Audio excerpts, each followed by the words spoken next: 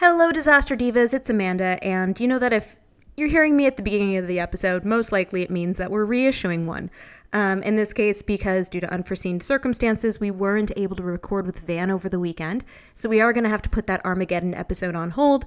So instead, we're going to reissue the Day After Tomorrow episode, which was our first visit from Van, when he became established very quickly as our chief Roland Emmerichhologist. So please take a listen if you haven't already, or just listen to revisit it. If you're not going to listen to this episode, we do ask that you, rate and review us, visit our store, disastergirls.myshopify.com, hang out with us on Twitter at disaster_pod, disastergirlspod@gmail.com. We've got we're Disaster Girls Pod on Instagram, and then we are r/Disaster Girls on Reddit, even though, we still don't know what to do with any of those other accounts, but we're everywhere. So if you're going to listen, please enjoy. If not, we'll see y'all back next week, and we are going to be doing Seeds of Destruction, a made-for-TV movie that is downloadable on every major streaming service. Thanks, and have a good week. This is a test of the emergency podcast system. Repeat, this is a test of the emergency podcast system. Disaster Girls is an unironic excavation of disaster movies with profiles as high as the tallest volcano and as low as the Marianas Trench. In order to ensure your safety and enjoyment, please remain calm and keep your ears locked on your hosts, myself, Jordan Crucchiola, And me, Amanda Smith. Hello, welcome back. Once again, Disaster Divas for a blockbuster week. I am Jordan Crucchiola, here with my co-host, Amanda Smith. And it is a blockbuster for two reasons. One, we are doing a big, shiny tentpole movie. And two, we have an incredible guest. Why don't you introduce yourself and give everybody the big reveal? Yes, it is I, Van Lathan. I don't know if you guys know who I am. But Van Lathan, co-host of both Way Down in the Hole, the number one Wire rewatch podcast in the world for the Ringer, and Higher Learning, also on the Ringer Network. And we are here to discuss one of my very favorite movies, The Day After Tomorrow, a Roland Emmerich jewel of cinema. Blah, blah, blah, blah, blah.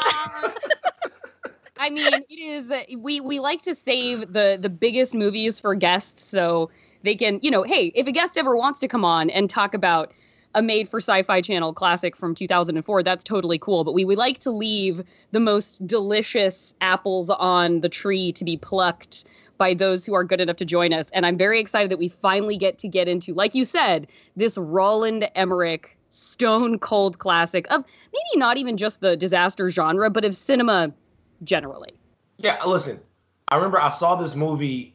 I think it's 2004. I'm pretty sure it's 2004. So I was just out of college. And I was still in that stage where I thought that my life would make a difference. You know what I mean? Yeah. So I wanted to be, and this movie wasn't just about, if the aliens come, because if the aliens come, basically we got to wait for them to screw up, right? The aliens come, we need Jeff Goldblum, or we need just them to get, Tom Cruise. We need Tom Cruise, or in that movie, it wasn't really Tom Cruise. It was extraterrestrial syphilis that ended up killing them. They came here and they got disease and all of that stuff that. Yeah. But in this movie, though, this movie was one to where I thought, hey, I'm going to go there and learn stuff about how I can stop impending environmental doom from destroying the earth. And as soon as I got down and sat down in the theater, I was like, no. There's nothing I can do to stop it. Because, ultimately, the disasters do win in this movie. Yeah. The disasters do win in that way that one of my favorite things about Godzilla King of the Monsters, which I really hope we get to on this pod at some point, is that Vera Farmiga's character, spoiler, is right. She, the villain is an eco-terrorist, and she's just right about everything, it turns out, which, yes, the forces of good, quote unquote, win the day as they must in a franchise like that. But at the same time, she's validated in her entire concept. At the end, it's like, oh, well, I guess we got to have our cake and eat it too. We got to, the disaster was unstoppable. The disaster did win. The villain was vanquished, but also did win. And that's a thrill. That's one of the most thrilling things to me about the disaster movie is that you kind of get to have it all. You get to have tornadoes in Los Angeles. You get to have hurricanes consuming the entire northern hemisphere. And then you get to have Jake Gyllenhaal in a library with Emmy Rossum. Yeah. Yeah, it's survival. This is one of the fun disasters where it's about survival. It's not about figuring out the solution, which is inevitably nuking it. Like there's no point where we all have to sit there and be like, would funneling the lava into a tube actually help? It's just like, nope, they just have to make it through this alive. And I love when we get one of those and it's satisfying. And this is a great example. That is the thing that I was gonna say, is that like when survival is just winning, like that is, I love that because that's something we can all maybe do. You know what I mean? Like, I mean, we're all going to fail at it eventually, but that's something that we can all, if you tell me, like one of the best parts of this movie is when Jake Gyllenhaal is trying to convince people that not doing anything is the way that you actually are going to survive this. If you go do some stuff, you're going to die out there trying to do it. Just stay here, don't do shit. and I like that. Like I like that because that shows you it breaks us down to our basest levels as human beings, which our baser instincts are just to survive. Yes. And now, would you like to give would you like to give the summary of what The Day After Tomorrow is about to get us kicked off? Oh, without a doubt, sure. Yeah. All right. Let's set the stage. Yes. The movie starts off with Dennis Quaid looking as handsome as he's looked ever. Maybe since Inner Space. Inner Space. That was very hot, Dennis Quaid. he was very handsome in Inner Space, right? He's addressing the UN, and they all seem very pensive and into what he's saying. He's telling people that we are on the trajectory to environmental catastrophe if we don't act now. And of course, the rest of the world is listening to him with bated breath, except for the Vice President of the United States of America. God damn it. Who's always us, right? Yeah. Who's basically wearing a Make America Great Again hat and saying, yo, we can't afford to care about the world. Blah, blah, blah, blah, blah, blah, blah. Dennis Quaid tried. They go back and forth. He tells them no. They ask Dennis Quaid when this is going to happen. And he says, might be 100 years, might be 1,000 years, but we're on the trajectory to environmental catastrophe. Turns out, people, it's not 100 years or 1,000 years. It's not even 100 hours. Yeah. Because then it flips to India where it's snowing. That's where they're at. By the way, in India, that's a sign. Anyway, several different fronts start to happen. We go from New York. We go to, I think, the coast of Scotland or something like that. Yeah, that's where like the outpost is for the UK, which will, thank God, factor in with the royal family later on in the movie. Absolutely. Yeah. This huge environmental catastrophe comes. That is ushering in the second ice age, and we have dueling storylines between Dennis Quaid and his son, who's trapped, Jake Gyllenhaal, in a library in New York. His ex-wife, is it ex-wife? They're separated, if not divorced. Yes. Ex-wife, who is she's a doctor, and she works in a clinic, and she is trapped there waiting for a patient to come get saved. Basically, the whole world is coming apart at the seams, and Dennis Quaid is trying to get to his son to save him from freezing to death in New York. That is the main emotional tether of the movie. Yeah. Everything else that's happening is just about, you got tornadoes in Los Angeles, which has never happened before, which I live here, which is frightening. You got all kinds of stuff happening all over the world because we are in like environmental cataclysm. and the second ice age is coming. That's the best I can do.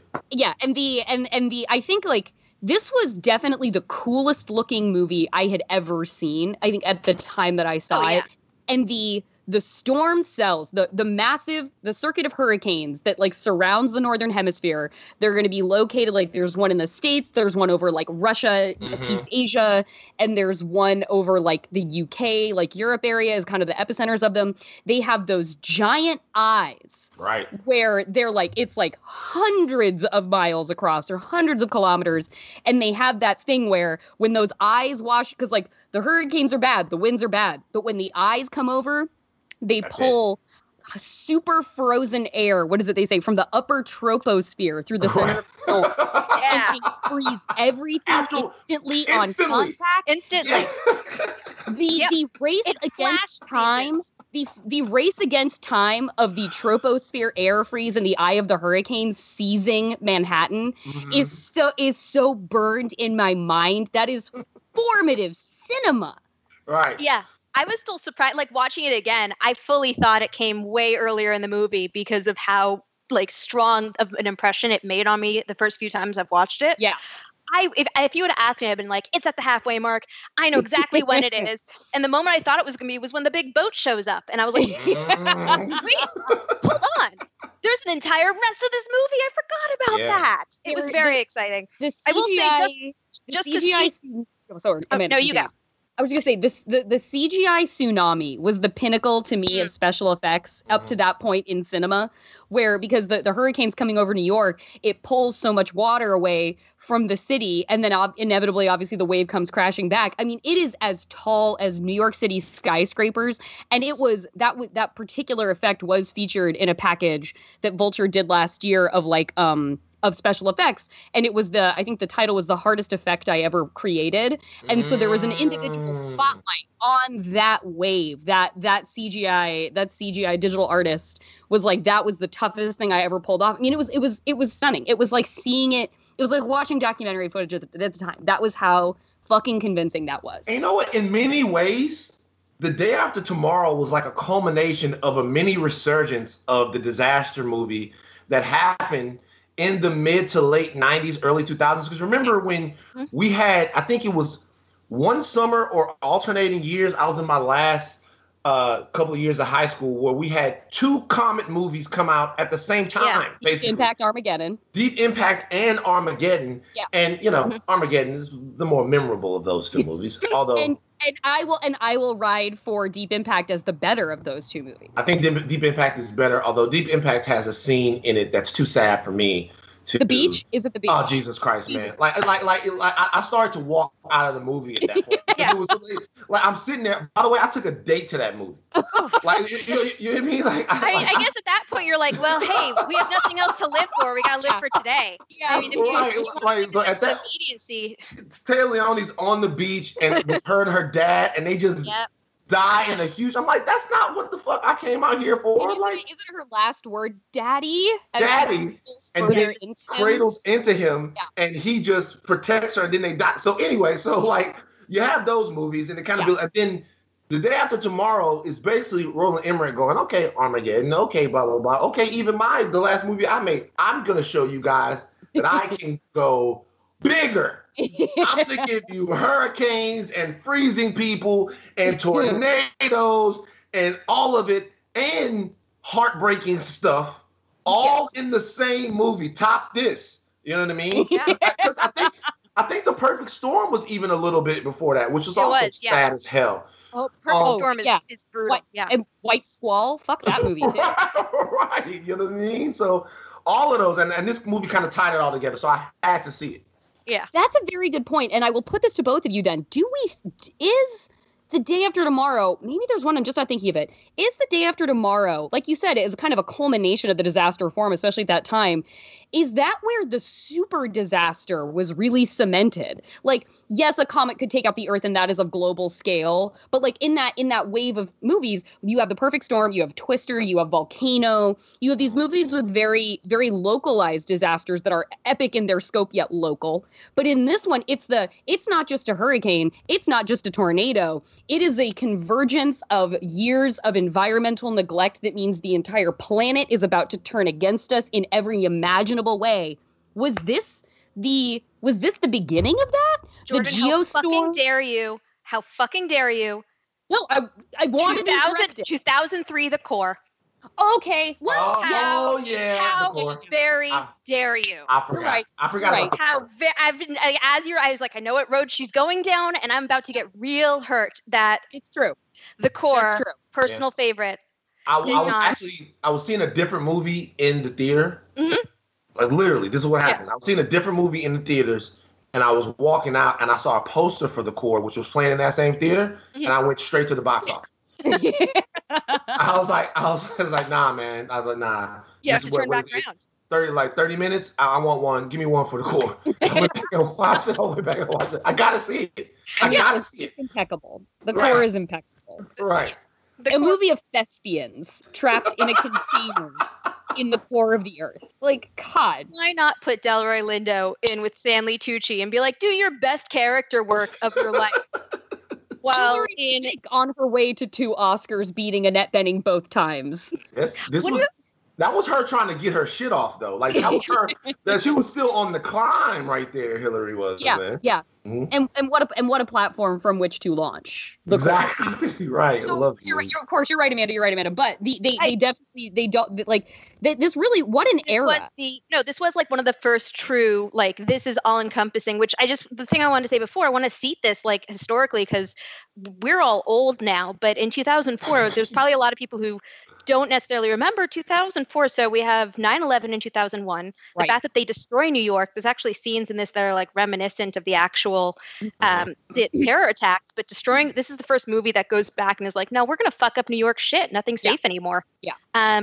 Obviously, the vice president is Dick Cheney. Like, that's just, he's somehow still a less morally vacuous Dick Cheney. Which you wouldn't think is possible, but Dick Cheney is basically Darth fucking Vader. Yeah. So like you wouldn't think that they couldn't, like, you wouldn't think it could get worse, but it can apparently. It can. Yeah. Still could get worse than guy who's like, no, I don't care about the end of the world. The Dick Cheney still existed. Right. So you've got all that going on, and then the fact that suddenly we have this much more like turn to the global because it's 2004, and suddenly the Chinese market, all these other markets are so huge suddenly. Yeah. So you're right. This is this is one of the first kind of leading into the global. It's very rare now that we get a disaster that's centralized. The idea of, I think the Core, I think, was part of this too. But I think what we see here, like the international consortium of disaster solutions, because we are in that globalized world, we are in that connected world, we are the interconnected world. So like something like a 2012, it's the nation, the Roland Emmerich special. It's the nations coming together. Independence Day, the nations coming together. This Wandering Earth. Out of China, Wandering Earth. It is the global alliance has, finally the problem big enough to make all peoples come together under the banner of humanity to confront the issue that is the globalization era of disaster genre. And I'm very interested, like suddenly the socio-political aspects of this, while always interesting, are really gelling for me right now in the way of its like late 90s post 9/11 truth, which coincides with our like surge in awareness of like climate catastrophe and the idea of it like getting closer. We're at that like 2 minutes to midnight basically in terms of climate disaster, where we're hitting that threshold where it's the event horizon, horizon of climate change catastrophe. And I remember seeing the movie with my homeboys and then like walking out of the theaters and them being like, yo man, could that shit really happen? Yeah. And I'm like, hey, fam, don't litter, bro. Don't litter. Don't, you know what I'm saying? Like, bro. Like, we should have carpooled. Oh. Yeah, like, is that, and then like, is that shit really going? Because it's, it's also one of those movies where, it's not as if, like, fundamentally, when you watch Armageddon, you think of the triumph of the human spirit, right? Absolutely, yes. You think, okay, once again, super good looking guy. Ben Affleck and formerly great-looking guy Bruce Willis holding on to it. They got to go and drill into an asteroid. Yeah. You know what? Way to go, Michael Bay. You got I'm this podcast's resident Michael Bay apologist. So yes. But no one needs to ever apologize for Michael Bay. I'm sorry. That's just maybe for him personally, but like not as a filmmaker genre. Right. Bless the heroes of Armageddon specifically for having their key stipulation for participation in this event be no taxes for the rest of our lives. Never want to pay taxes again. I super relate to that request. Now, at the time, it's funny, but I don't. But now I'm like, shit, if I could just like pay taxes forever. Never pay taxes again. I've done enough. It's too much work. When you see a movie like that, which is kind of like we're going to be better than something, it's almost diametrically opposed to a movie to where we're the villains. Yeah, exactly. Like, we're the villains. It's all our fault. We have to survive this huge thing that we created. And throughout the entire movie, it's really the little mini human dramas that like pull this gigantic disaster story together. And I like that type of thing. I even like the courting, and that just shows you horniness always wins. Yeah, it is so true. The courting that Jake Gyllenhaal is doing to the always lovely Emmy Rossum, it's happening even though they don't even know how long they got to live. He's still, gotta make it go happen, bro. Yeah, I gotta shoot my shot. Gotta shoot your shot still. I love this movie, man. Yeah, in terms of the reality index, like that, just to talk about that first, like the reality of it, there was never a moment in my mind where I was like, he is going to be distracted by anything other than the fact that he needs to make a move on Emmy Rossum, and like that is his key goal in all of this. Like, everyone else might want to survive. Jake Gyllenhaal is really excited that his character gets to hug a girl while wearing his boxers. I get it. I was like, never doubt it.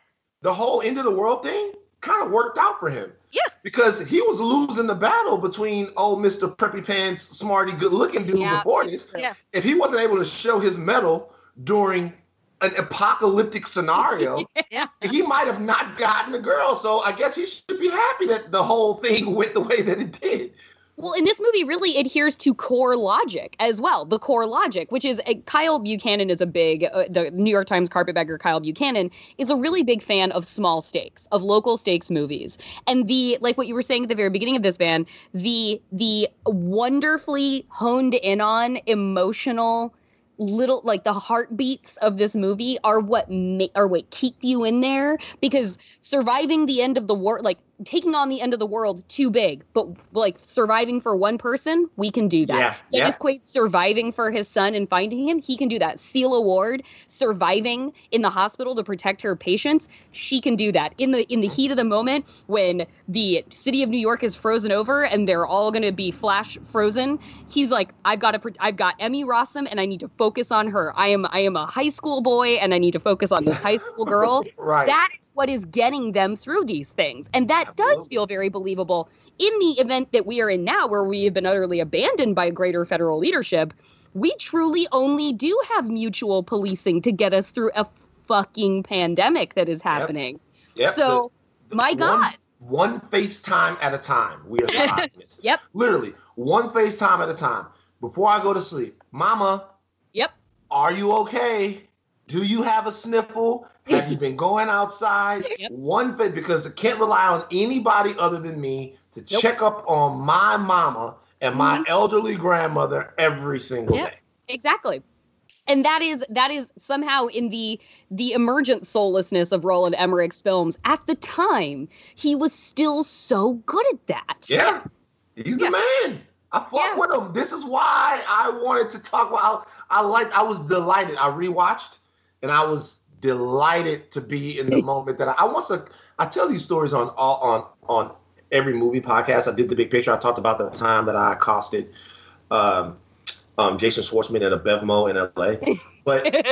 But I did the same with Emmy Rossum. Like Emmy Rossum was walking down the street in Bedford. I was working as a camera guy from TMZ. I shoot the people, right? So I got my shot of her going in. She's always very lovely to the camera guys. She's walking down Bedford. She knows she's gonna get shot. So she's always very lovely to the camera. But coming out, I was like, I'm a huge fan of yours. She goes, you like Shameless? I go, no, I've never seen Shameless. I was like, no, I've never seen it.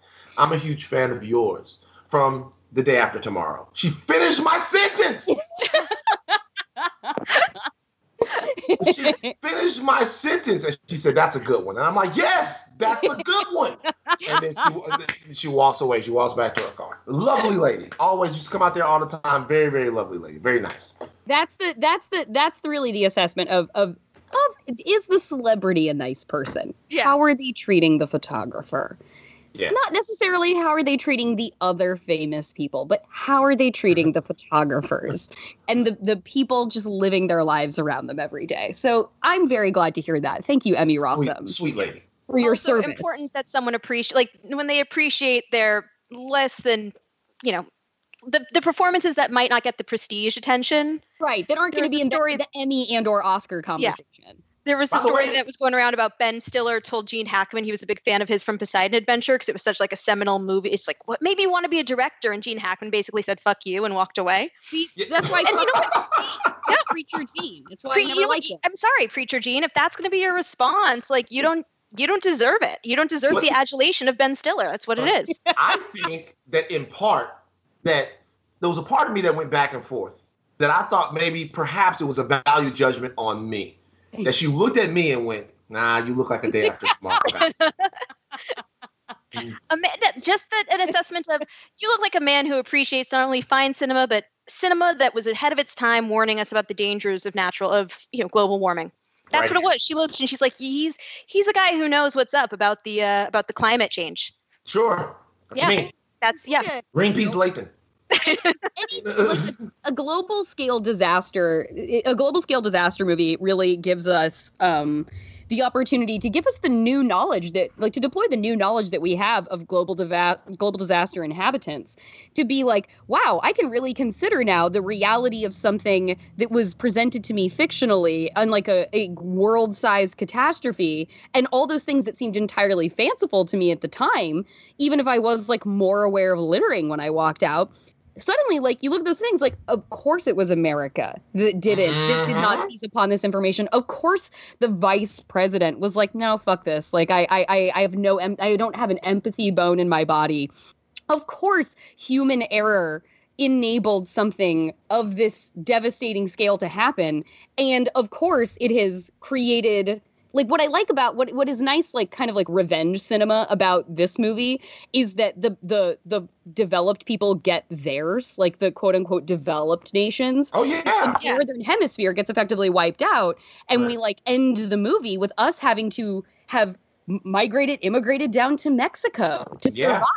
So while we see in reality that a disaster exploits inequality gaps and preys upon them, the ones that we have structurally nurtured in this country for centuries. In this movie, despite the reality of seeing America fuck up at every turn that apparently was going to come to fruition years later, unfortunately, many of us wouldn't have guessed.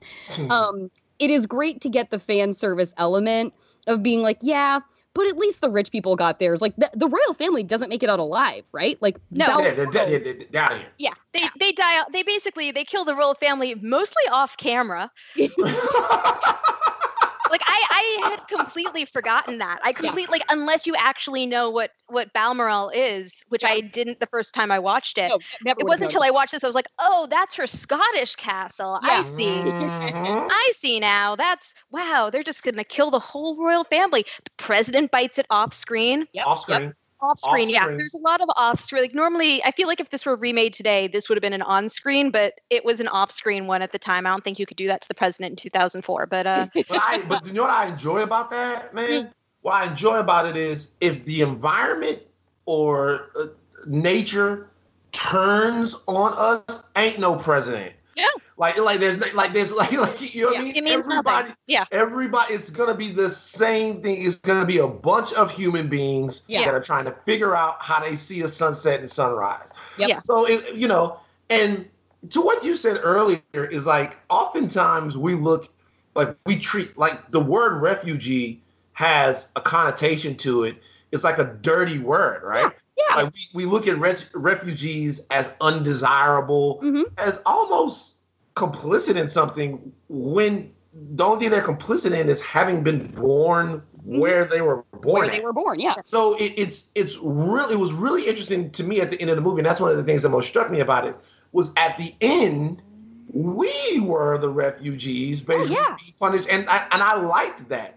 I liked to see that dynamic, especially during a time where the immigration debate was having its first huge flare. Yeah, that was the like with Bush, that was the neoconservative heyday. Exactly, absolutely. Which is like, God, like, remember when neoconservatism was like the most threatening thing, and now it feels quaint next to like fucking Nazis in the government? Fascism, like, I would give my left nut to be worried about what fucking Jack Kemp was doing. I know, Karl Rove used to be so scary. Right. Yeah. And now I might text him like, "Yo, Carl, you up? Like, come get your people, man." It's like I was so scared. It's like being scared of Bowser from Mario, and then all of a sudden you're like, "Oh shit, Godzilla!" Yeah, right, exactly. Like I was scared of like this weird turtle thing in a sewer. It turns out that there's an actual fucking kaiju rolling around. Right. My bad. Yeah, the radioactive poison, the radioactive waste was laid out, and the wrong fucking organisms wandered through it, named Stephen Miller, and now they're in the goddamn White House. Yeah. Oh God, I am so hopeful for a future in which we get a patented, cataclysmic, multi-front, all-world disaster movie with the 100% real life analogs for this presidential administration. Right. Yeah. Like, please give me that. I need that. I want it right now. Like, I don't want to hear somebody make that goddamn movie right now. Yeah, man, it's disgusting. I think of this movie and I watch it, and I think that, essentially, Dennis Quaid is Fauci. Yeah. No, he is. You're not wrong about that. Right. Yeah. It's essentially Dennis Quaid is Fauci. And I think to myself, this is not a slight at Dr. Fauci, by the way. No, if you were comparing him to Dennis Quaid, like, damn, I think Fauci would love that comparison. 2004 Dennis Quaid, hell yeah. I think that what if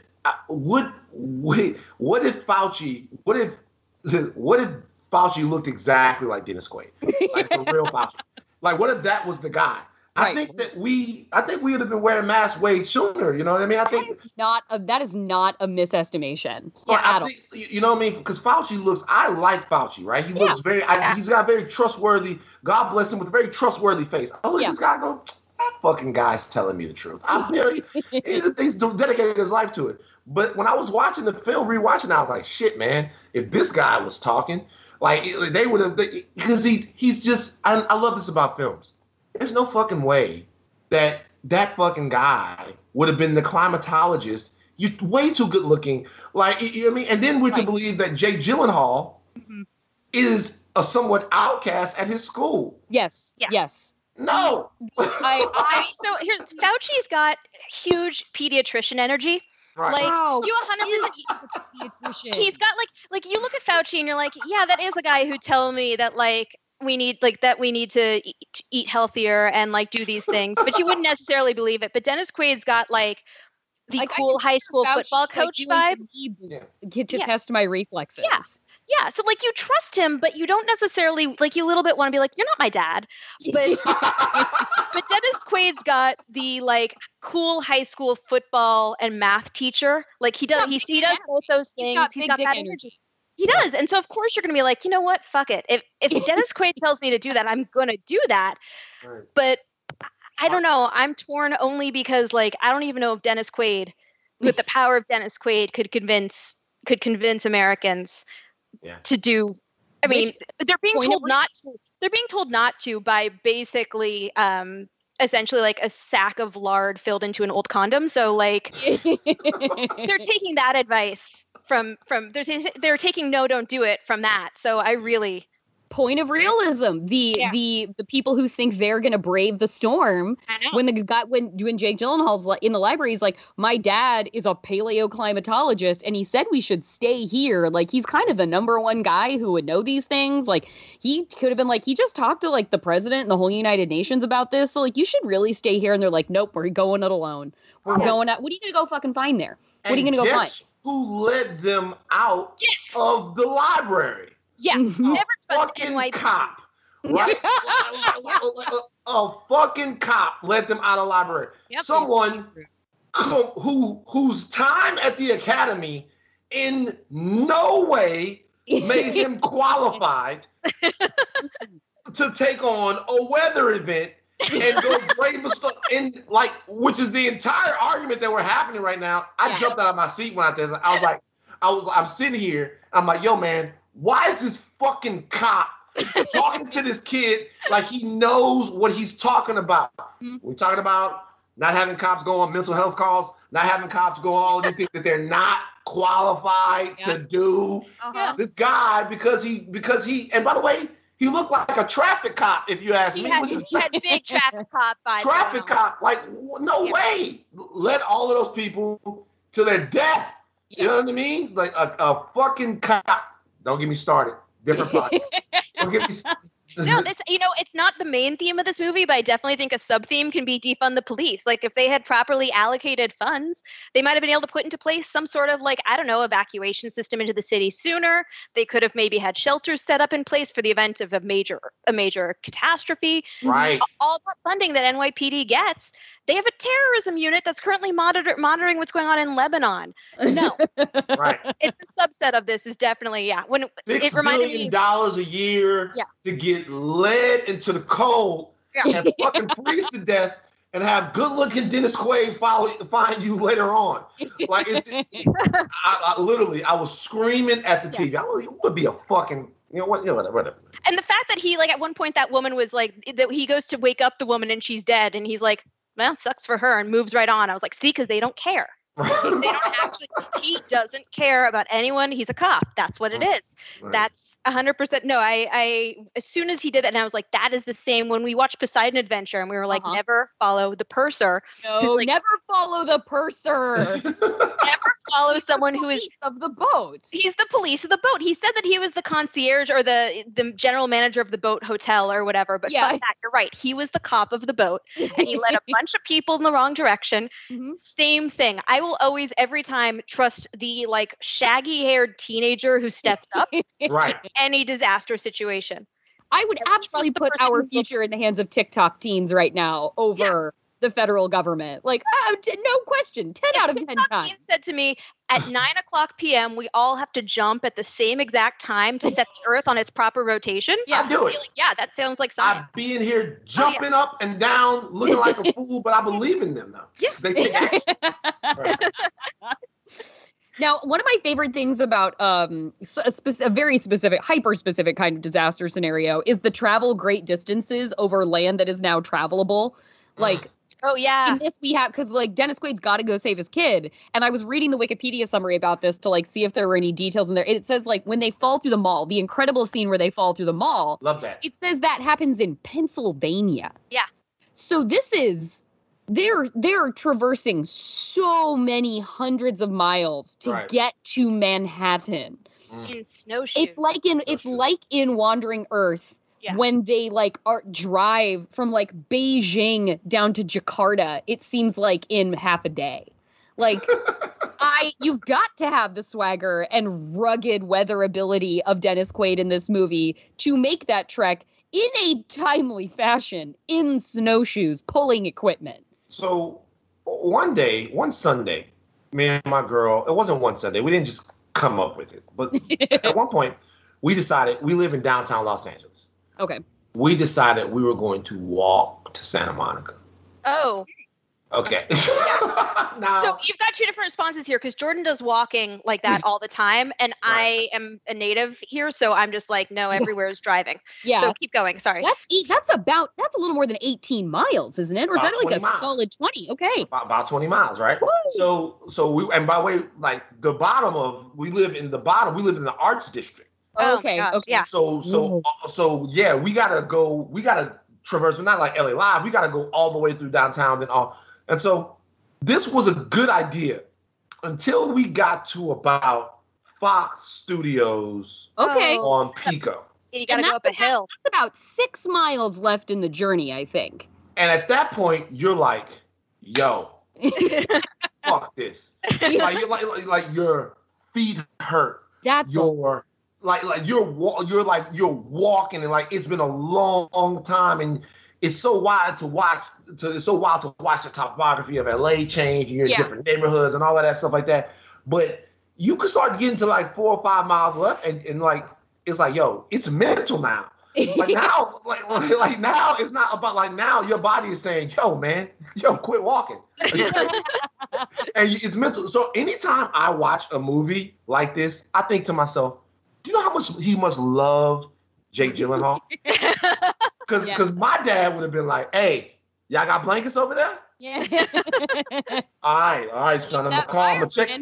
Yeah, exactly. Like he fired, but he was. I think about that journey in those kind of. It's hard. Walking can be hard, and especially after you just watch your man fall through the mall and die. Like, and now psychologically you're messed up and stuff like that. So. And he does do those last hundreds of miles alone. His friend, yeah. Yeah, just with him and his thoughts in the middle of the end of the world, not even knowing if his son is still alive. It's still there. And the son then is also relying on his father to get there so that he can then survive, man. I'm telling you, stakes are high. Journeys are being undertaken during this film. Quests, really. Quests, yes. Did you make it to Santa Monica? Yeah, we did. We made it to Santa Monica, saw the water. The plan was to have like a Santa Monica day. Oh. By the time we saw the water, the Uber was already waiting. I was like, I'm going back home. By the way, fucked me up for a couple of days. Yeah. My feet were hurting. My back was hurting. Like it was an amazing workout. But for a couple of days, like, I don't know, by the time I got there, my hands were swollen.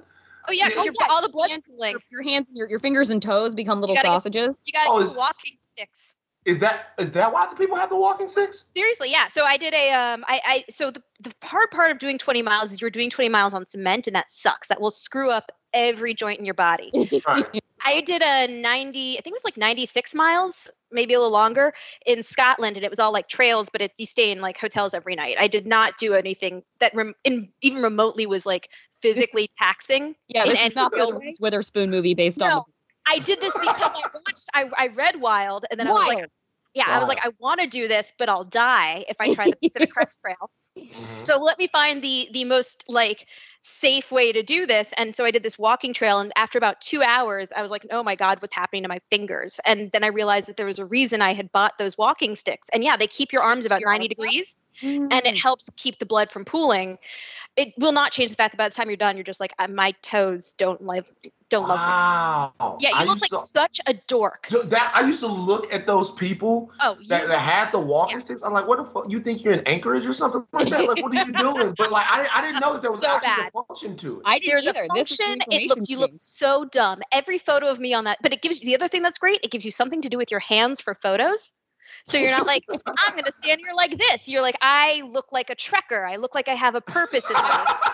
Because otherwise, you're the same thing as the Rolly backpack in high school. Oh God. Where like there was that was the pinnacle of dorkiness, but those kids weren't carrying their bags. So shout out to Bradley Hamner.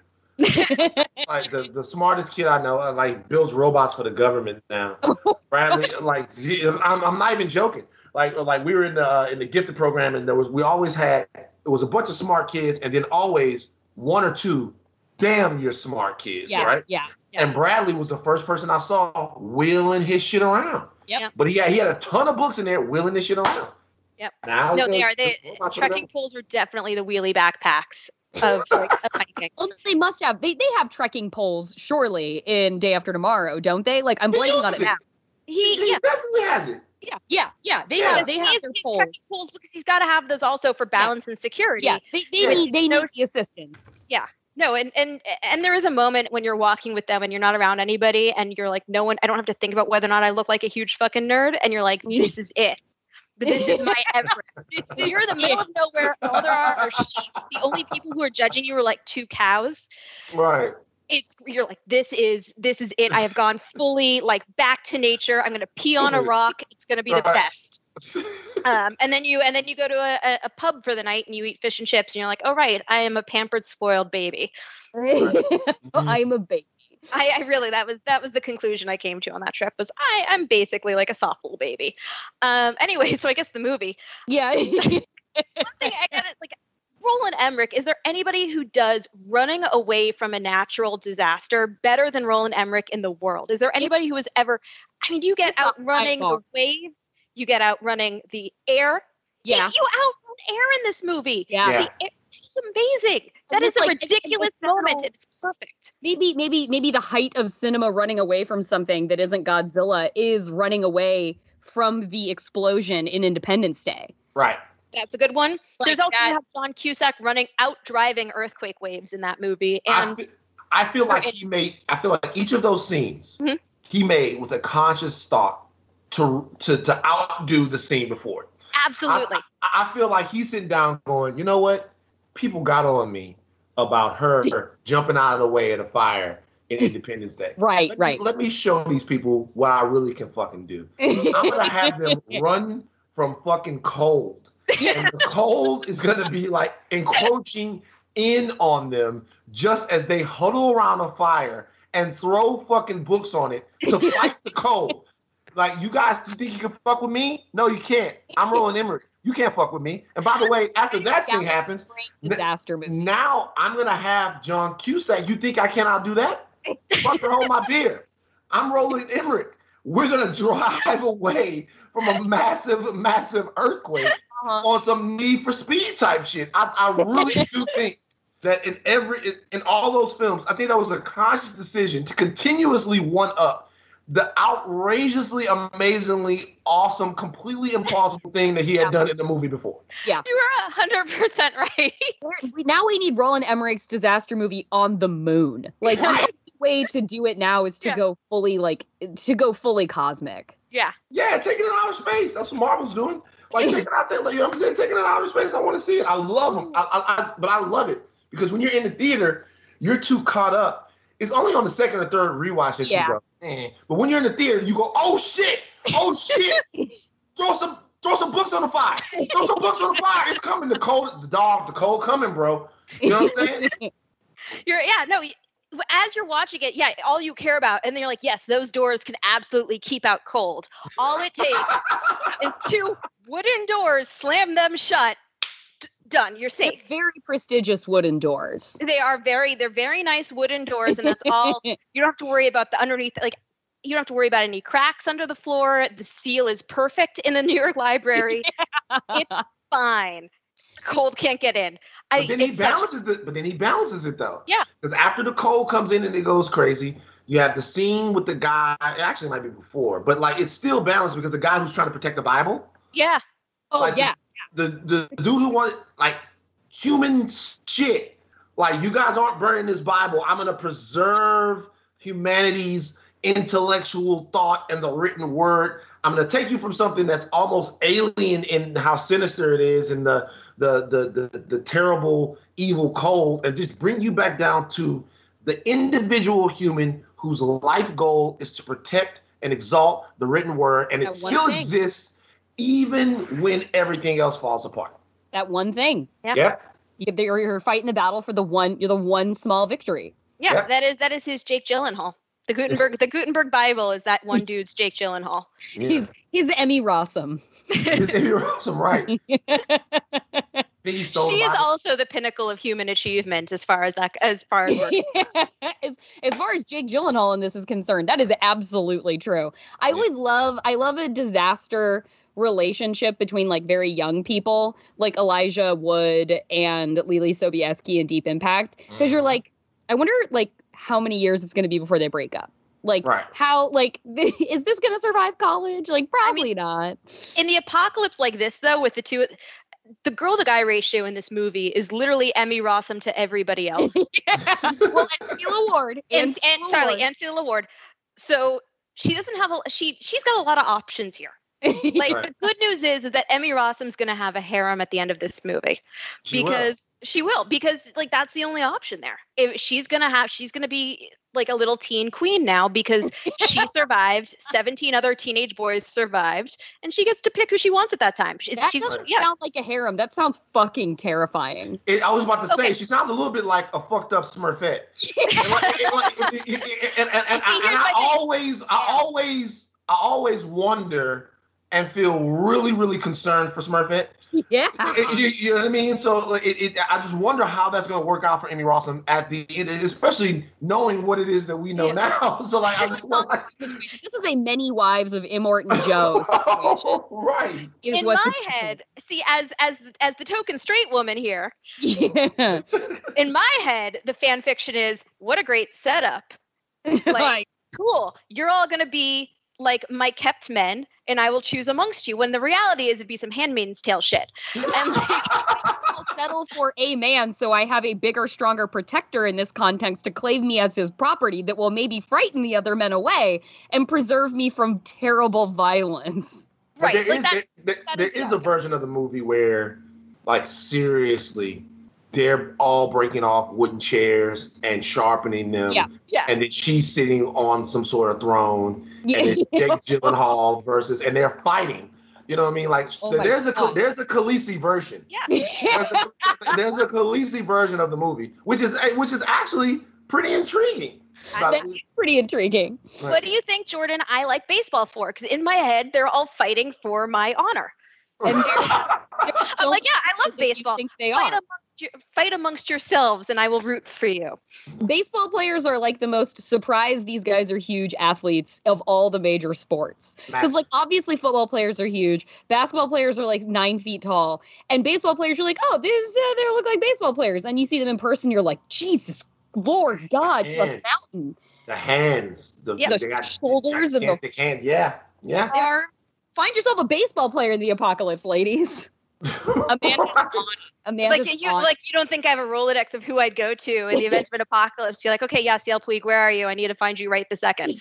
You don't have to stay loyal to me, but I definitely want to be in whatever house you're in. But guess what, though? That's a Khal Drogo situation. Drogo situation. Well, Yasiel speaks Spanish, and now you have to live in Mexico.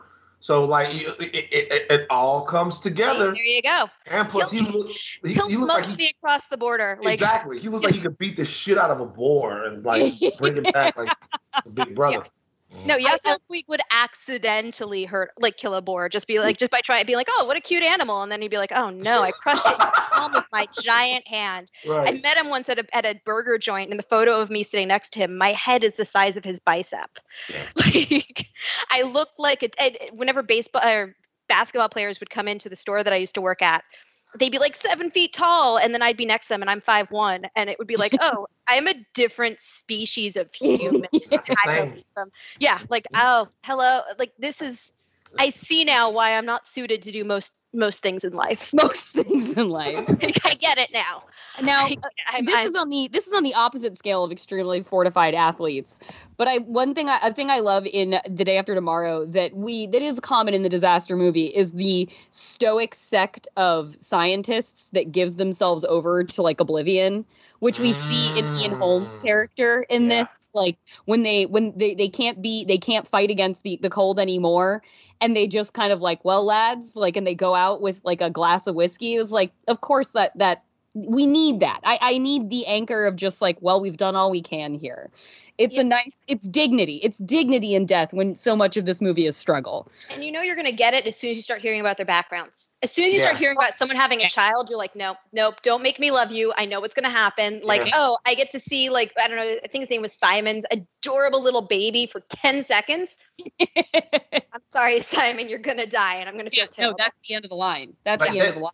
Those are the parts of the movie that, like, even in Titanic, you know what part of Titanic really bothers me? The guys who are, the musicians, the band. Yeah. Like that, like everything else I can live with. But the guys who are just like, hey, we're fucking dead. Kick it up. You know what I mean? Like, that's the part of it that I go. fuck, amazing. Imagine being, we're gonna fucking play this bitch until we like die of hypothermia in the Atlantic. You know what I mean? Because some other douchebag didn't want to put enough lifeboats on the boat, right? And so when I watched that scene, I'm like, I'm gonna get bumped out for real. The dude was like I would have really liked to see my son grow up. Well, at least he will grow up. Fuck. I guess at least he will grow up. Do we know? Like, we don't know for sure that he's going to. Right. They're in Spain, but like, unless they're in southern Spain, I don't know. Right. I don't know, man. It's very optimistic. It's tough to watch. I'm like, yo, man, why am I looking at this shit? Fast forward. You know what I'm saying? Like, it's like, but that was again showing you that, like, because in disaster movies, in these big films like this, even in Independence Day, right? Yeah. In Independence Day, Vivica Fox's coworker, right? Oh yeah. The girl who makes it's very important for people to show you this is gonna sound stupid, but just the individuals who die, because you assume that when they blow up all of these things that all of these people die, right? Yeah. You assume that, but just to show that one person made one decision to go and greet the aliens, and she got fucking zapped. Yeah. It grounds the story for you. And that's kind of like watching those dudes pass away. It kind of did the same thing, but it's like, that's a sad part. That's legitimately sad. Yeah. That's a prestige cinema moment. Right. That's a prestige drama moment. Right. With some real badass actors too. With some badasses in that scene. Like, seriously, all those guys. Now, do we feel like we've come to the point where we want to explore what this movie is really about? Is there anything else that any of us want to yell about how much we love this movie? Like, yeah, I feel any other big points?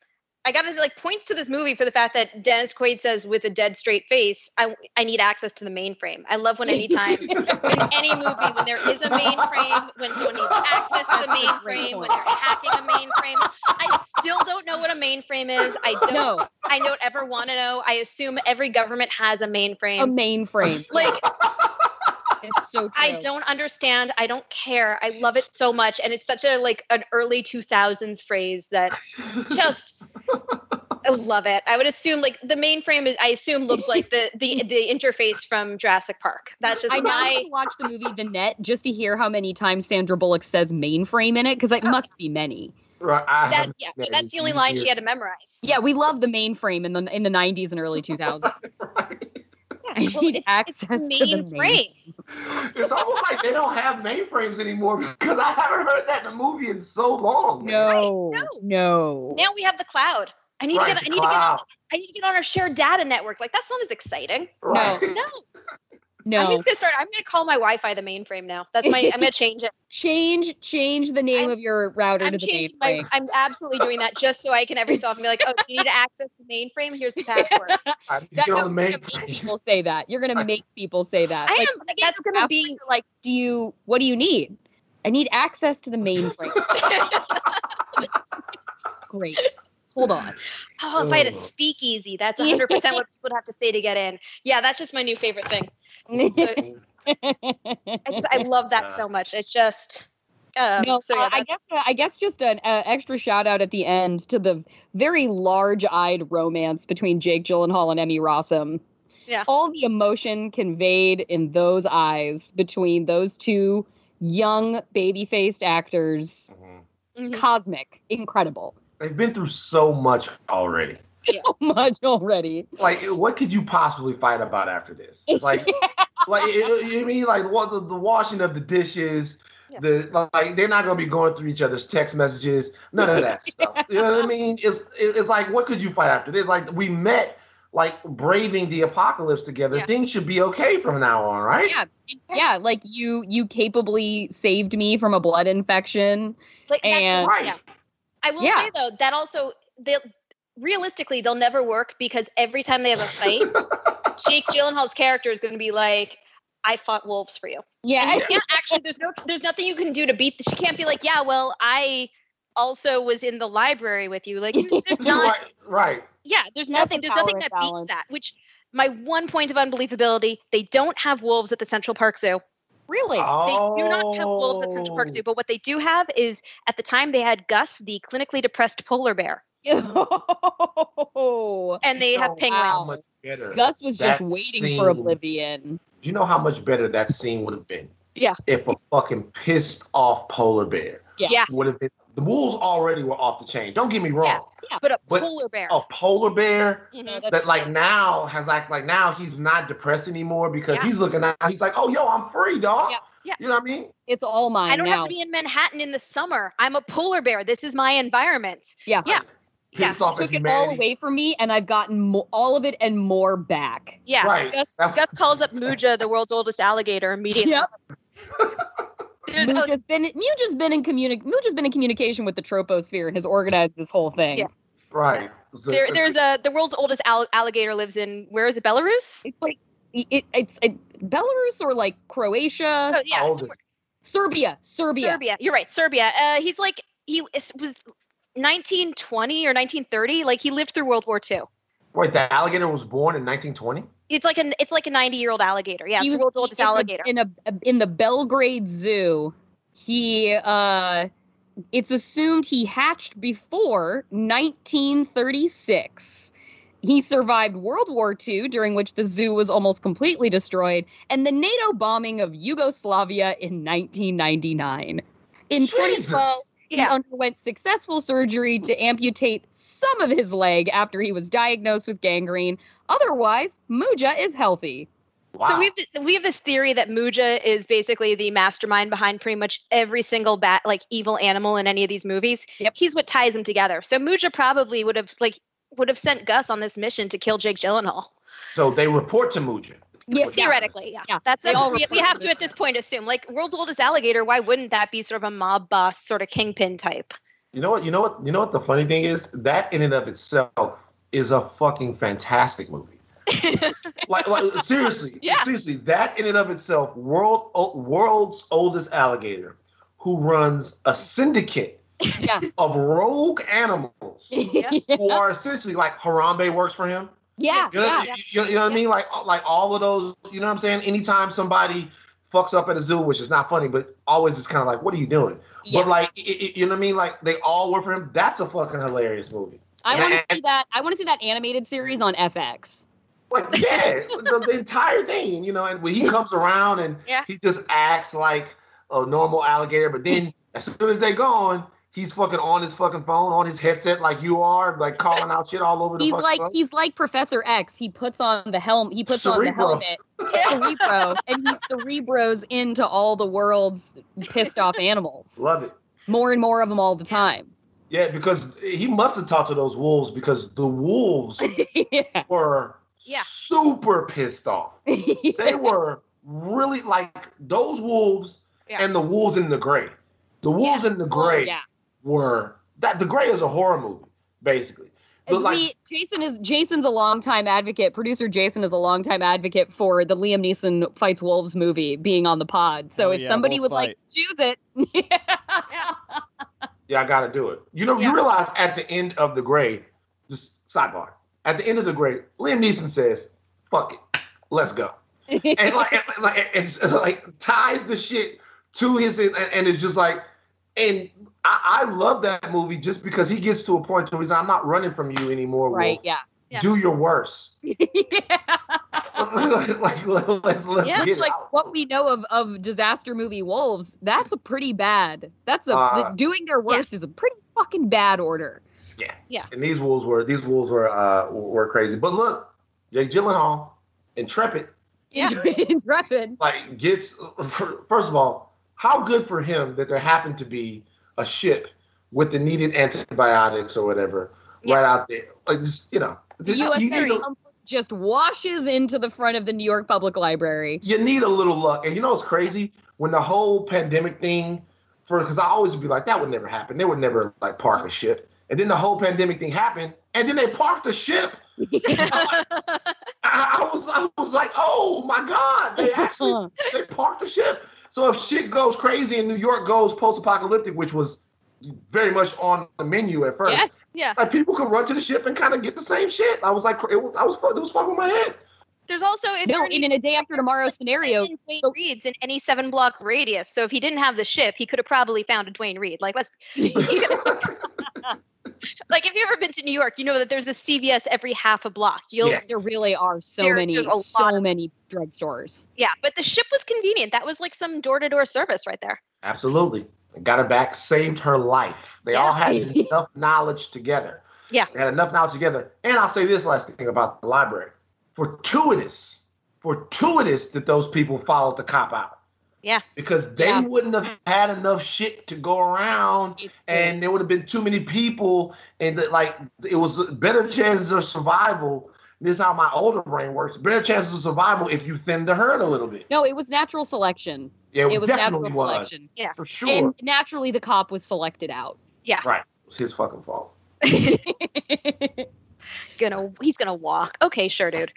So do we feel comfortable now going into what was this movie really about? I think we can. I've got nothing else. Amanda, would you like to kick it off? I went back and forth. Part of me is like, it's quite literally just about the fact that we're fucking up this planet. Right. But I do also kind of feel like a little bit of it was like Roland Emmerich being like, okay, smart people, you think you're too good for disasters? Yep. I actually kind of think a little bit of this movie is like a little bit a little anti-intellectualism.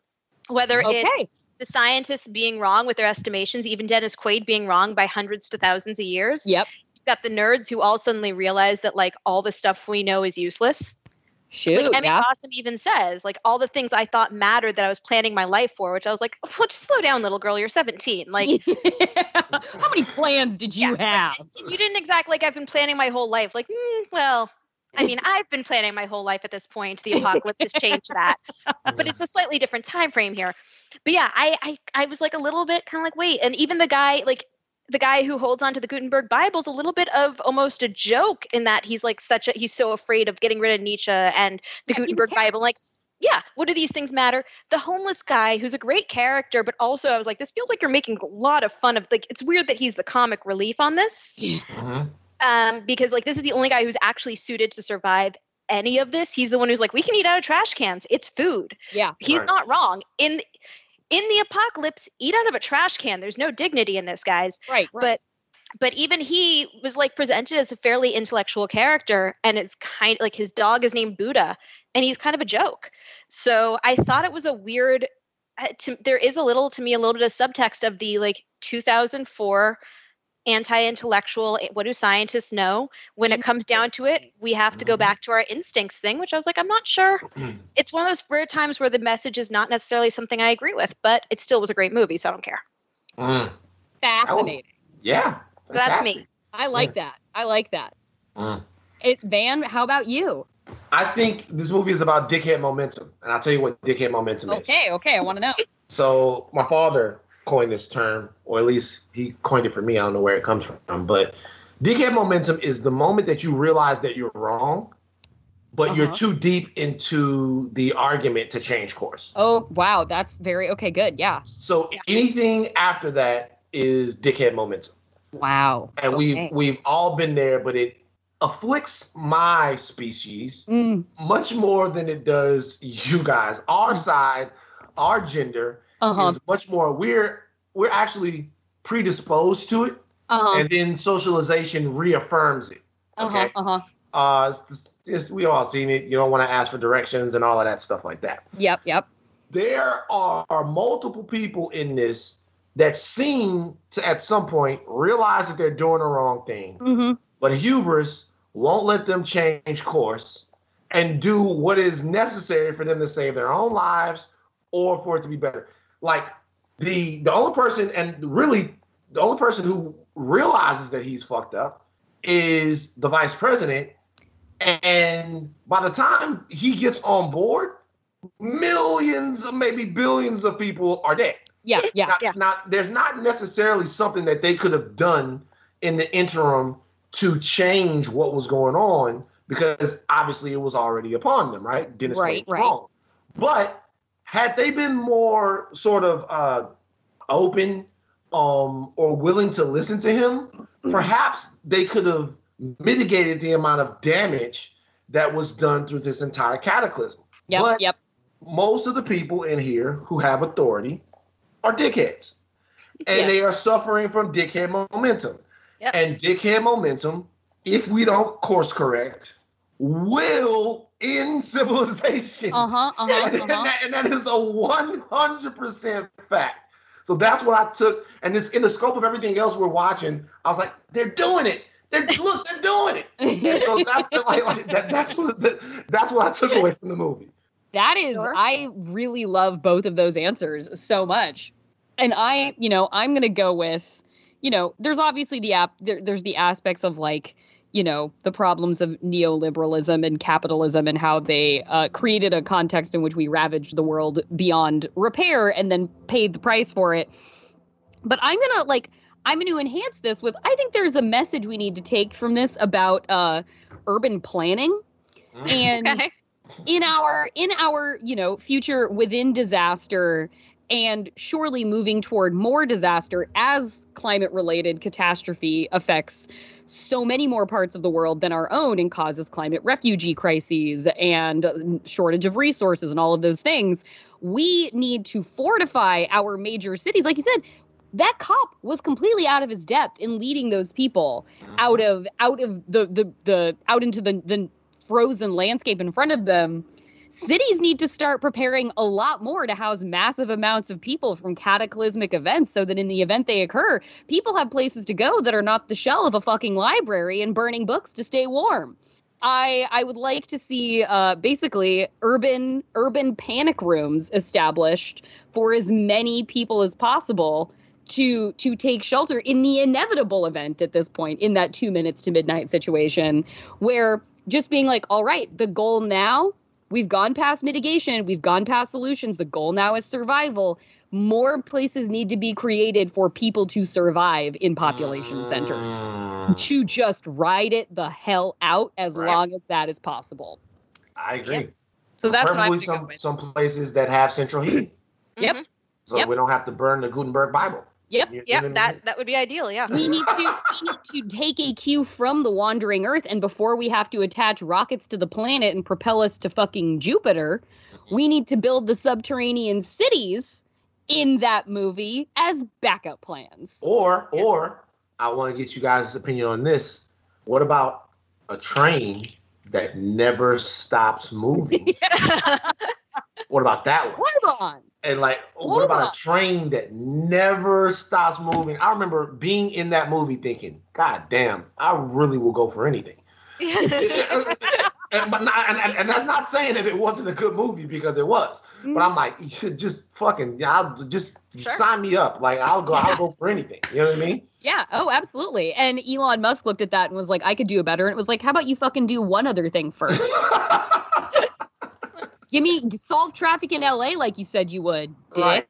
Give us the Hyperloop. Yeah, Hyperloop. If you want to go in one direction, it'll be great. To Dodger Stadium, 600 cars in one direction to Dodger Stadium, totally fine. Totally fine. This is gonna work well.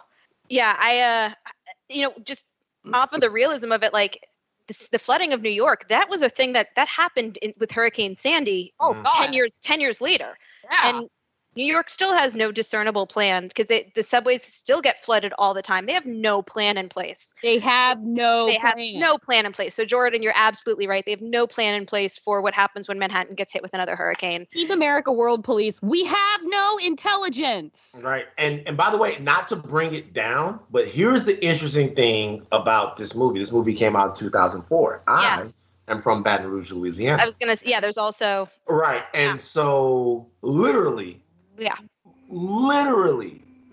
next summer, a superstorm came, blew through, and I was there, lived through it. Superstorm blew, all of this shit that's happening right now. I've been here before. Right. I've been to, I remember having a conversation with my dad. It's like, well, what do we do?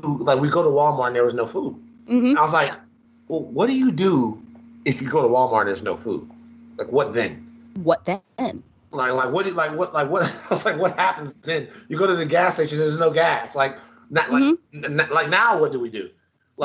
All these curfews and all that stuff. And I remember watching, environmentalists and people talk about the fact that Katrina had stopped in the Gulf and the water there, and obviously the Gulf and the water in the Gulf is going to be warm, especially in August, right? Right. So it's going to be warm. The Gulf is warm. You know what I mean? Mm-hmm. But that the water in the Gulf was so warm and had been warming that she essentially took steroids before she made landfall. Okay, yeah, and just swirled there, and the warm water just made the storm into some Armageddon Hercules type of weather event and slammed us and took the levees out. And so, like, I was talking to one of my boys that I had seen this movie with, and he was like, "Dog, that shit happened." And it was like, seriously, we had this conversation. My boy Ryan, like my oldest friend's like, "Dog, that shit happened." Especially in New Orleans, I'm like, that shit actually happened, bro.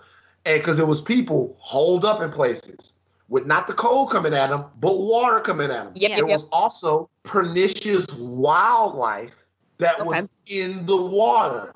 Gators, snakes, all of that stuff. Absolutely. All of that stuff, it basically happened. So, so when you see the movie now, it's not like it can't happen. Right, yeah. Yeah, it 100%, yeah. No, we have no excuse for not having the playbook written out. Right. We have no excuse. It's not, we haven't had every possible natural disaster occur at one time, but we've seen enough to know exactly what to plan for and what happens at a sociological, anthropological level when a crisis in a compartmentalized version of this occurs, and then we just only are reactive and never proactive. Yeah. It's not that fucking hard to figure out. Yeah. I mean, if you have levees, shouldn't you have a plan for if they break? I mean, obviously you have the levee to keep the water out, but if the levee breaches, there should be a contingency plan. You know what I mean? And so you know, they didn't have one, and Americans died. But like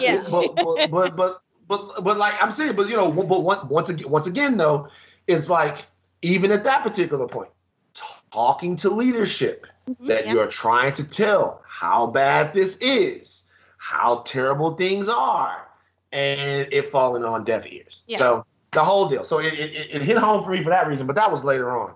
Yeah. Yeah. No, it's just from everything I know about like emergency management, my basic understanding is essentially all the real problems, all the really cataclysmic stuff where they're like, we have to plan for this, of levees breaking or like a massive, any number of things.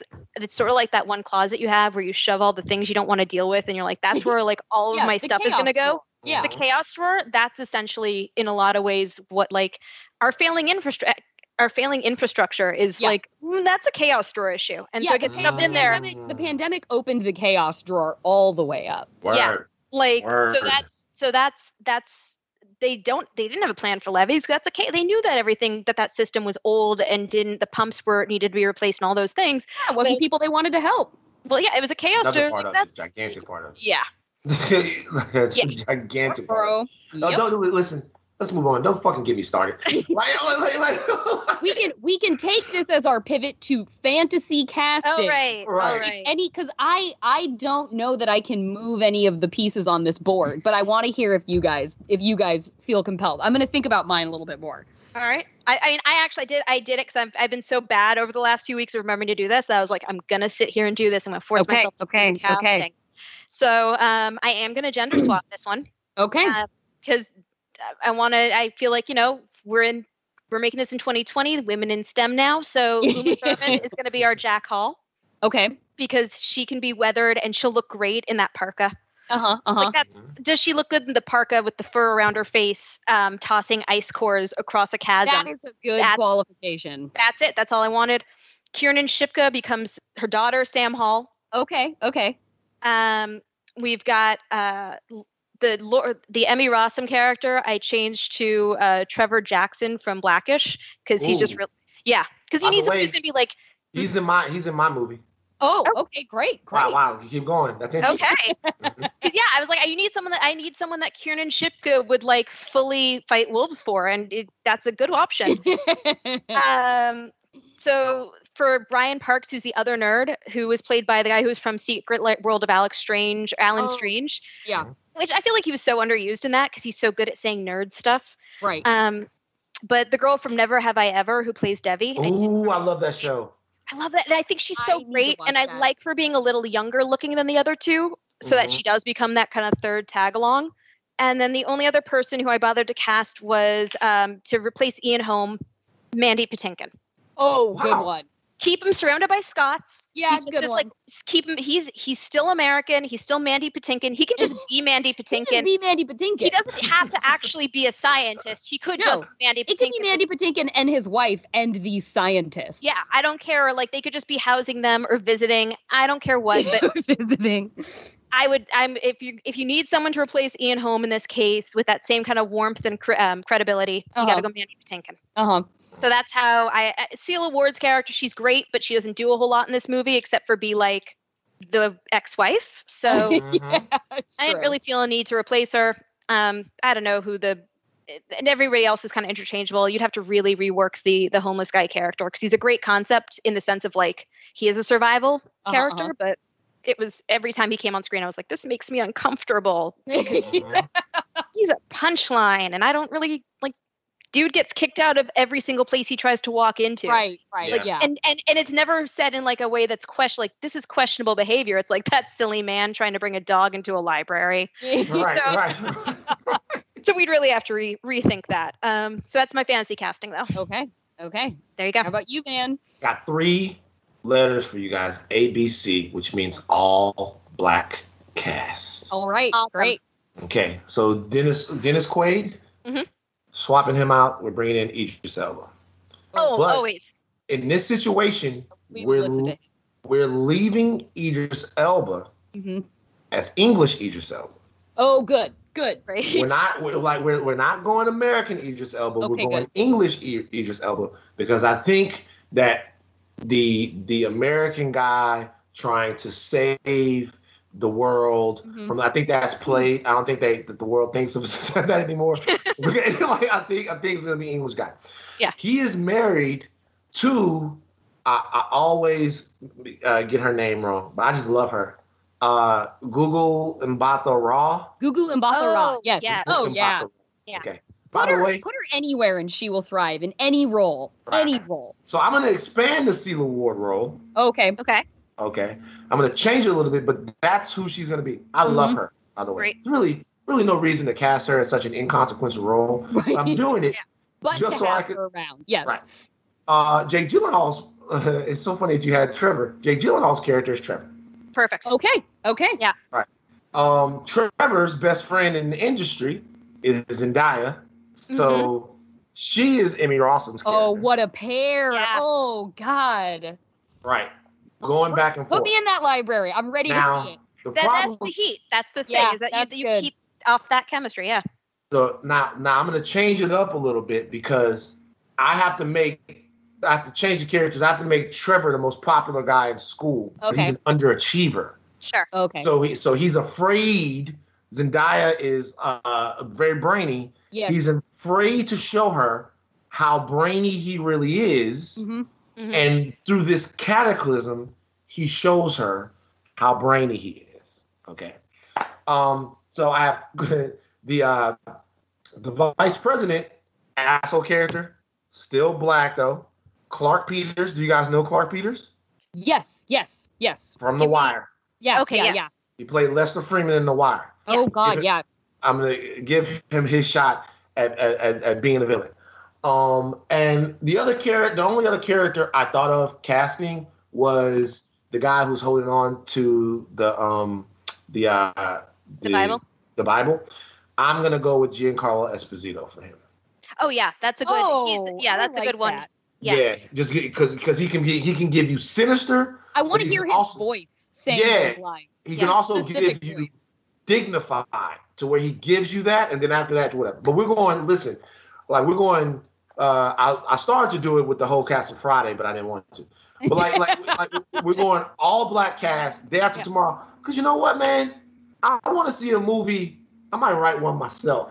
I I want to see a movie where we get a chance to survive and save the world and stuff like that. Yes. Yeah. Yes. I mean, it's our turn. I'm producing now. Let me know however I can help you and facilitate this for you. Right. I am here to burn the musty, shitty old doors down from the Hollywood gate. So I want to see it. I just love the idea of like that. If you're going to expand the wife role, that she goes along. And so now you've got the two of them, and it becomes that Twister vibe of the two of them bickering and solving their marriage while snowshoeing across the northeastern states. So into this. Right, and then the other guy still. Oh, or maybe we reworked the scene where one of them falls through. Yeah. And it's almost like a trust fall. Yeah. Like, no matter what, I'm not cutting this. Yeah. Don't you dare. You don't cut this. Don't you leave me.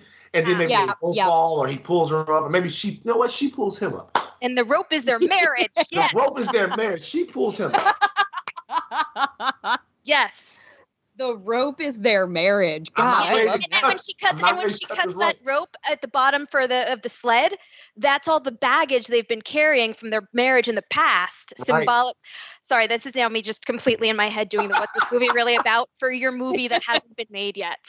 I love that rework. That I think that's a great idea. Just to like that alone, and then also, yeah, you're right. There isn't a movie that has a black cast that does a disaster, a big tentpole disaster. Oh no, we do not have our all black cast disaster epic. I mean, there's reasons for that though. That's because there's a chance that we might just be like, fuck it. You know what I'm saying? Like, I mean, it's a chance. In which case, I would like to see that different perspective on the handling.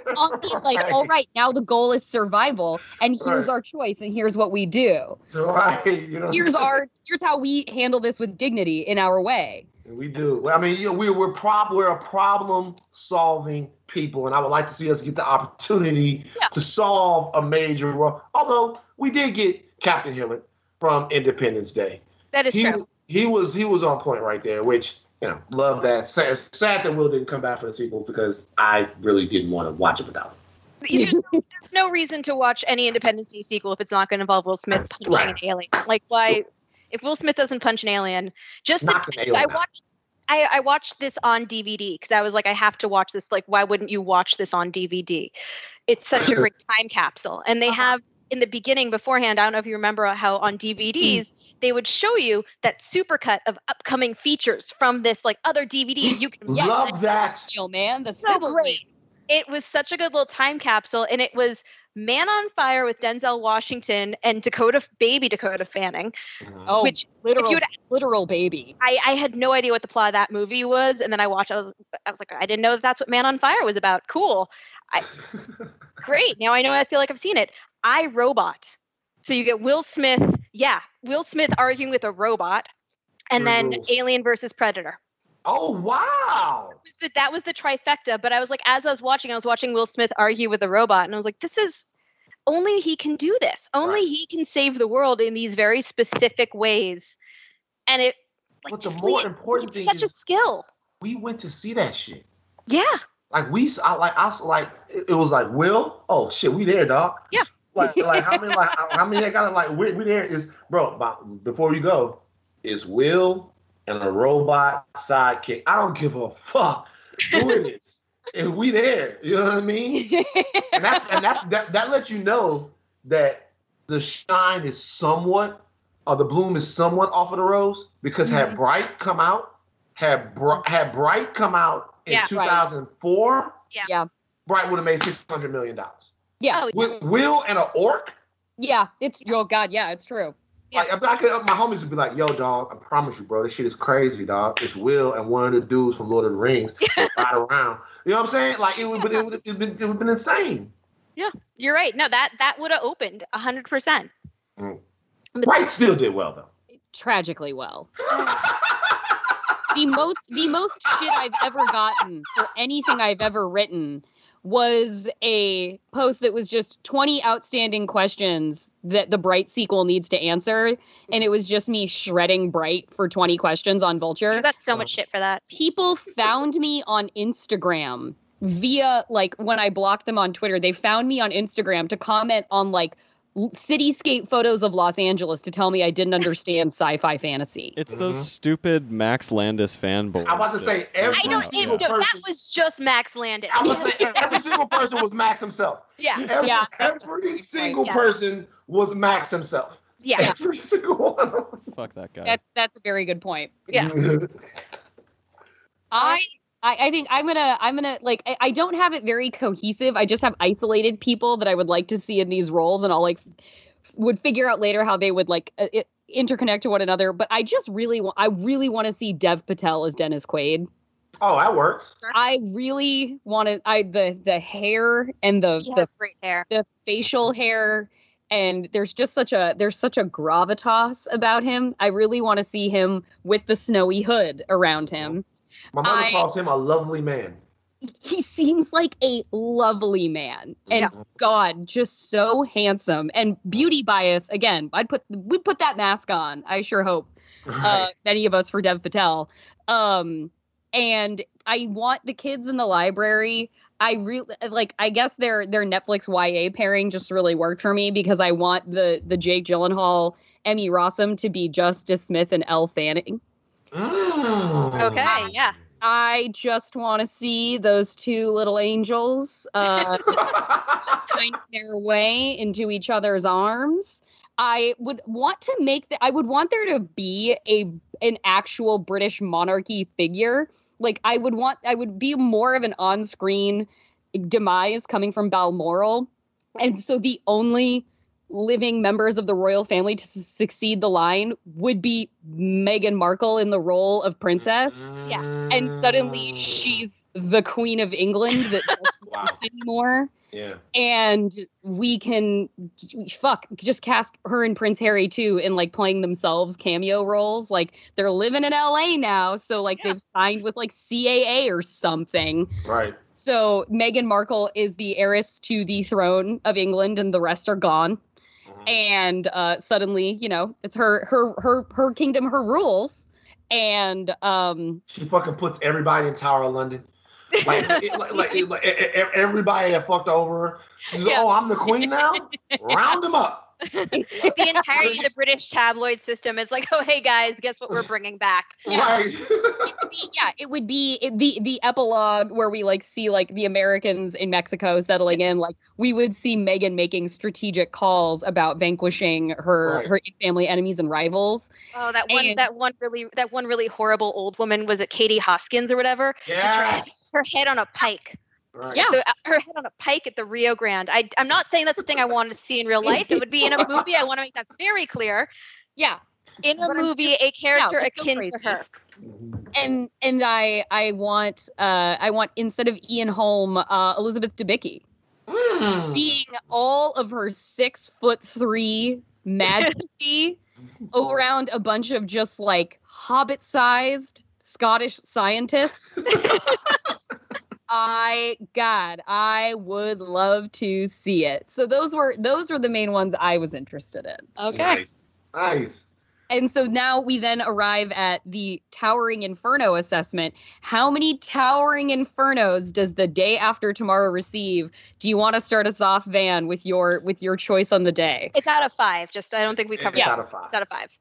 I'll give 4. Okay. 4.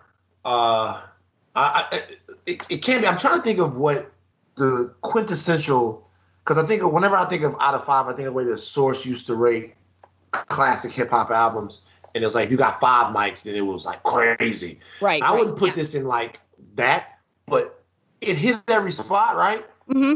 If you walk into the movies, I guess it'd have to be a more serious and like, I guess maybe Contagion. If Contagion's a disaster movie, maybe Contagion's spot. You know what I mean? Like a serious one. I'm Matt Damon and I'm in the whatever. Yeah. But no, I give it 4. I give it 4. I'll put it in the China Syndrome Hall of Fame for me. All right. Mm-hmm. All right. Amanda, what do you think? You know what? I was going back and forth between like 4 and 4.25. Like I think I might just bump it up to 4.25.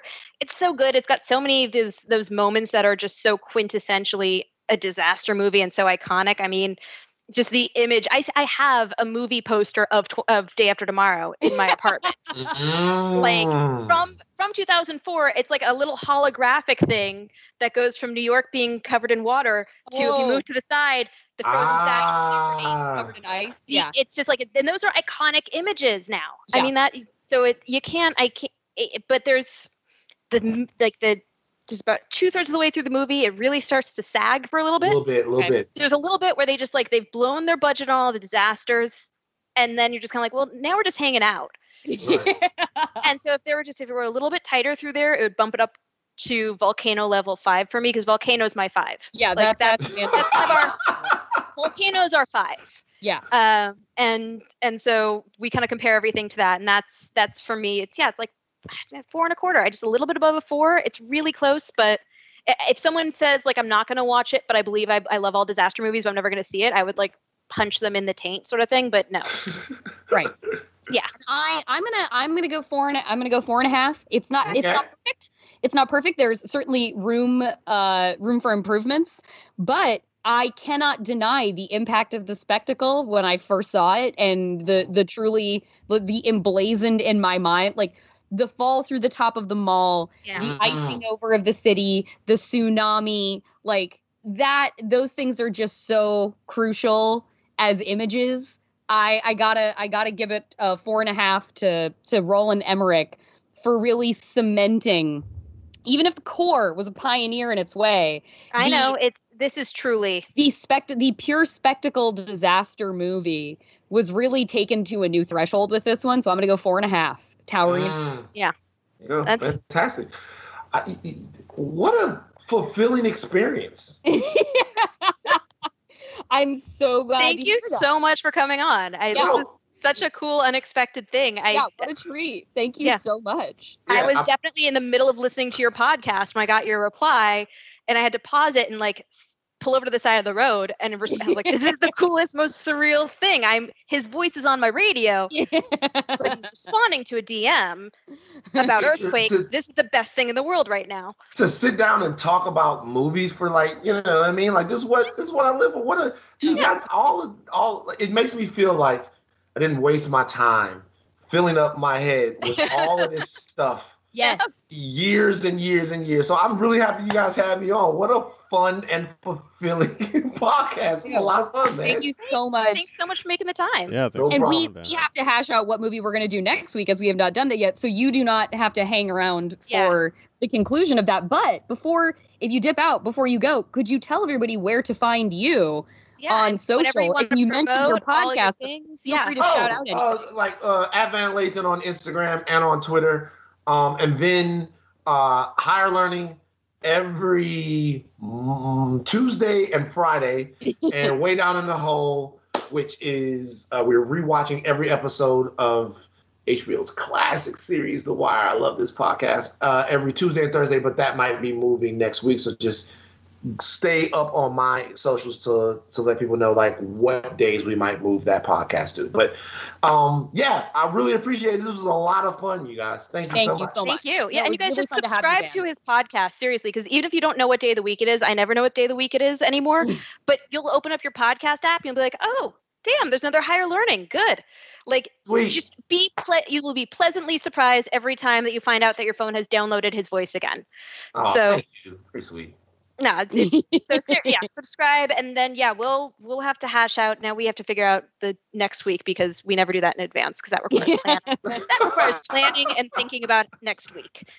All right, guys. Thank you so much for having me. Thank you. Have a good day. Thanks, man. Bye. All right. So next week we've decided we are going to do a movie that turns out exists, even though we pitched it during this podcast. Day of the Animals, a shocking vision of things to come from 1977.